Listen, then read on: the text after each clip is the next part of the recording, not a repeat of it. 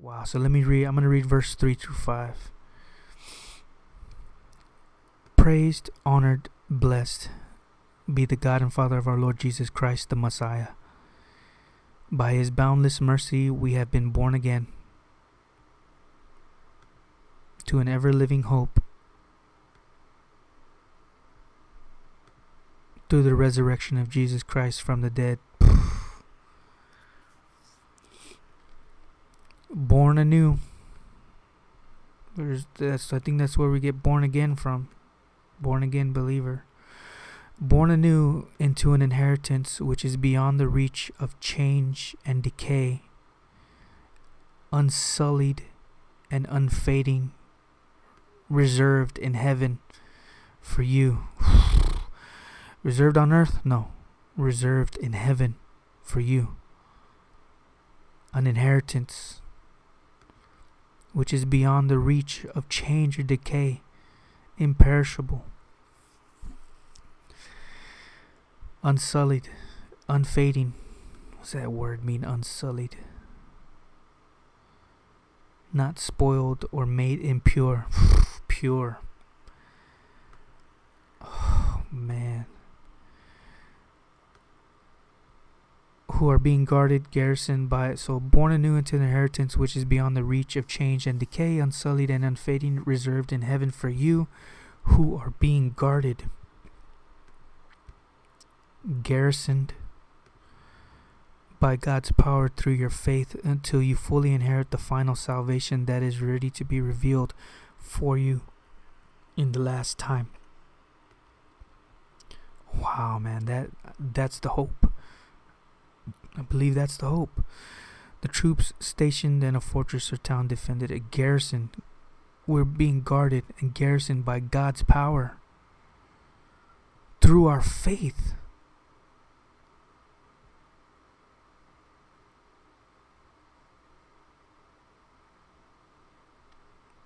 We're being guarded by God's power through faith, salvation, that is ready to be revealed for you in the last time. Wow, man. Let's read what the commentary says for verse 3 through 5. The contemplation of God's grace caused Peter to praise God. Wow. I think that's what I'm about to do right now. The contemplation of God's grace caused Peter to praise God, the author of salvation and the source of hope. The author, man. The person that wrote the story, that wrote the book. The words, praise be to God and Father of our Lord Jesus Christ, are identical in 2 Corinthians chapter 1, verse 3. The phrase, in his great mercy, in his great mercy, by his boundless mercy, says in the Amplified Version, refers to God's unmerited favor. Unmerited favor. What the heck does unmerited mean? Look that word up.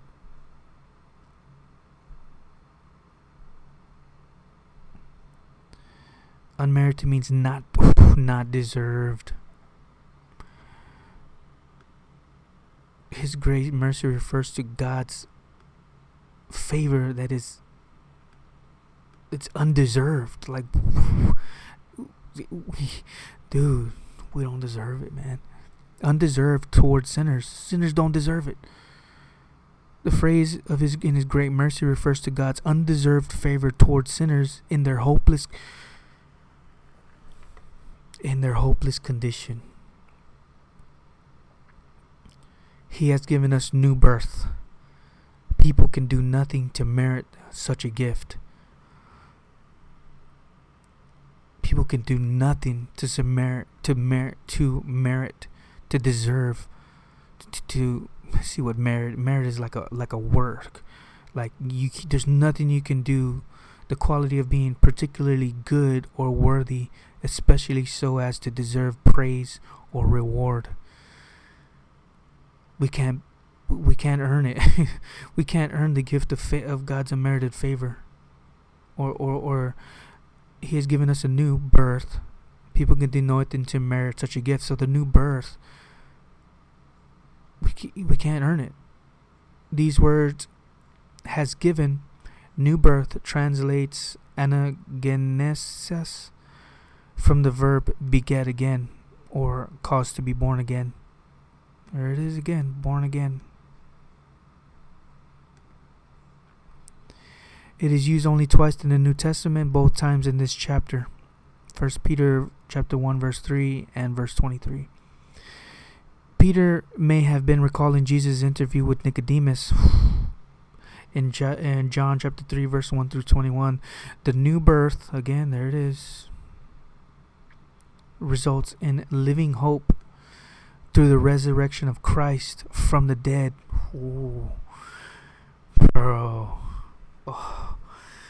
The living hope is based on the living resurrected Christ. Living hope. Man, this thing is rich with... Oh man, it's just like all of this, just a few verses, man. The living hope is based on the living resurrected Christ. See chapter 1 verse 21. The Christian's assurance in Christ is a certain and sure fact. Certain and sure. As the fact that Christ is alive. Peter used the word living 6 times in chapter 1 verse 3, verse 23, chapter 2 verses 4 through 5, and 1 Peter chapter 4 verses 5 through 6. Here, living means that the believer's hope is sure, certain, and real. The believer's hope is sure, certain, and real. It's as opposed to the deceptive, empty, false hope the world offers. Man.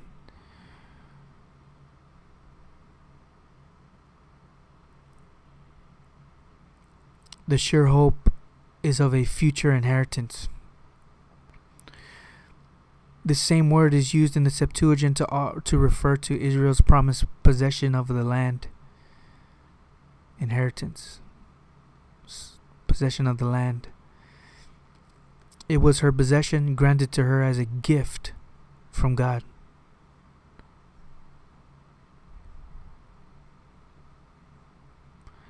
A Christian's inheritance cannot be destroyed by hostile forces.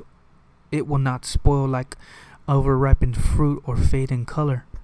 Peter used 3 words, each beginning with the same letter and ending with the same syllable, to describe in a cumulative fashion this inheritance's prominence. The first word, apparthon, the second word, amniaton, and the last word, amaraton. Hope I said those right.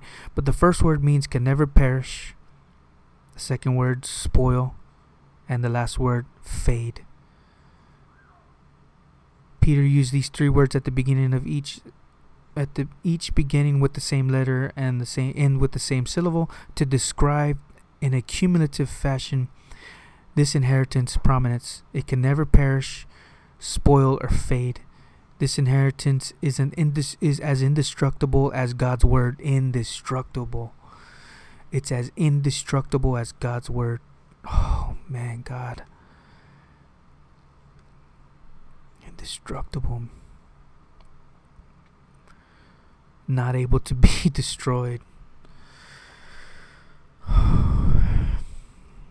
This inheritance is as indestructible as God's word. See 1 Peter chapter 1 verse 23, where Peter again uses aphtharton. Each Christian's inheritance of eternal life is kept in heaven or kept watch on by God, so its ultimate possession is secure. See Galatians 5 verse 5. Wow. Each Christian's inheritance, we have an inheritance as a Christian of eternal life. It's kept in heaven or kept watch on by God. So its ultimate possession is secure. Thank you, Lord. Verse 5, not only is the inheritance guarded, Not only that, what else is there? Not only is the inheritance guarded, but heirs who have been born into that inheritance are shielded. But wow, dude, God, grace, man. Peter started praising God after reading this, to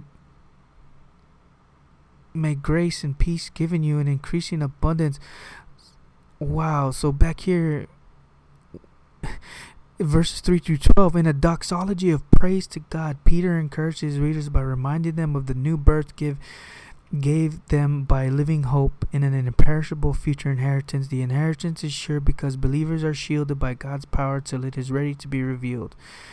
Consequently, Christians may rejoice even in the face of trials, since trials will prove the genuine faith. A doxology of praise to God. He's praising God.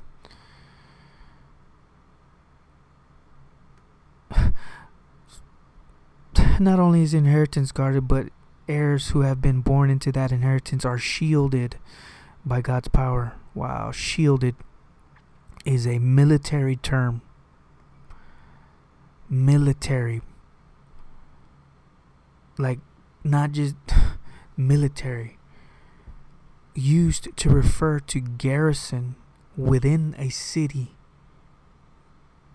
Philippians chapter 4 verse 7 uses the same Greek word. What greater hope could be given to those undergoing persecution than the knowledge of God's power? What greater hope could be given to those undergoing persecution than the knowledge that God's power guards them from within, to preserve them for an inheritance of salvation that will be completely revealed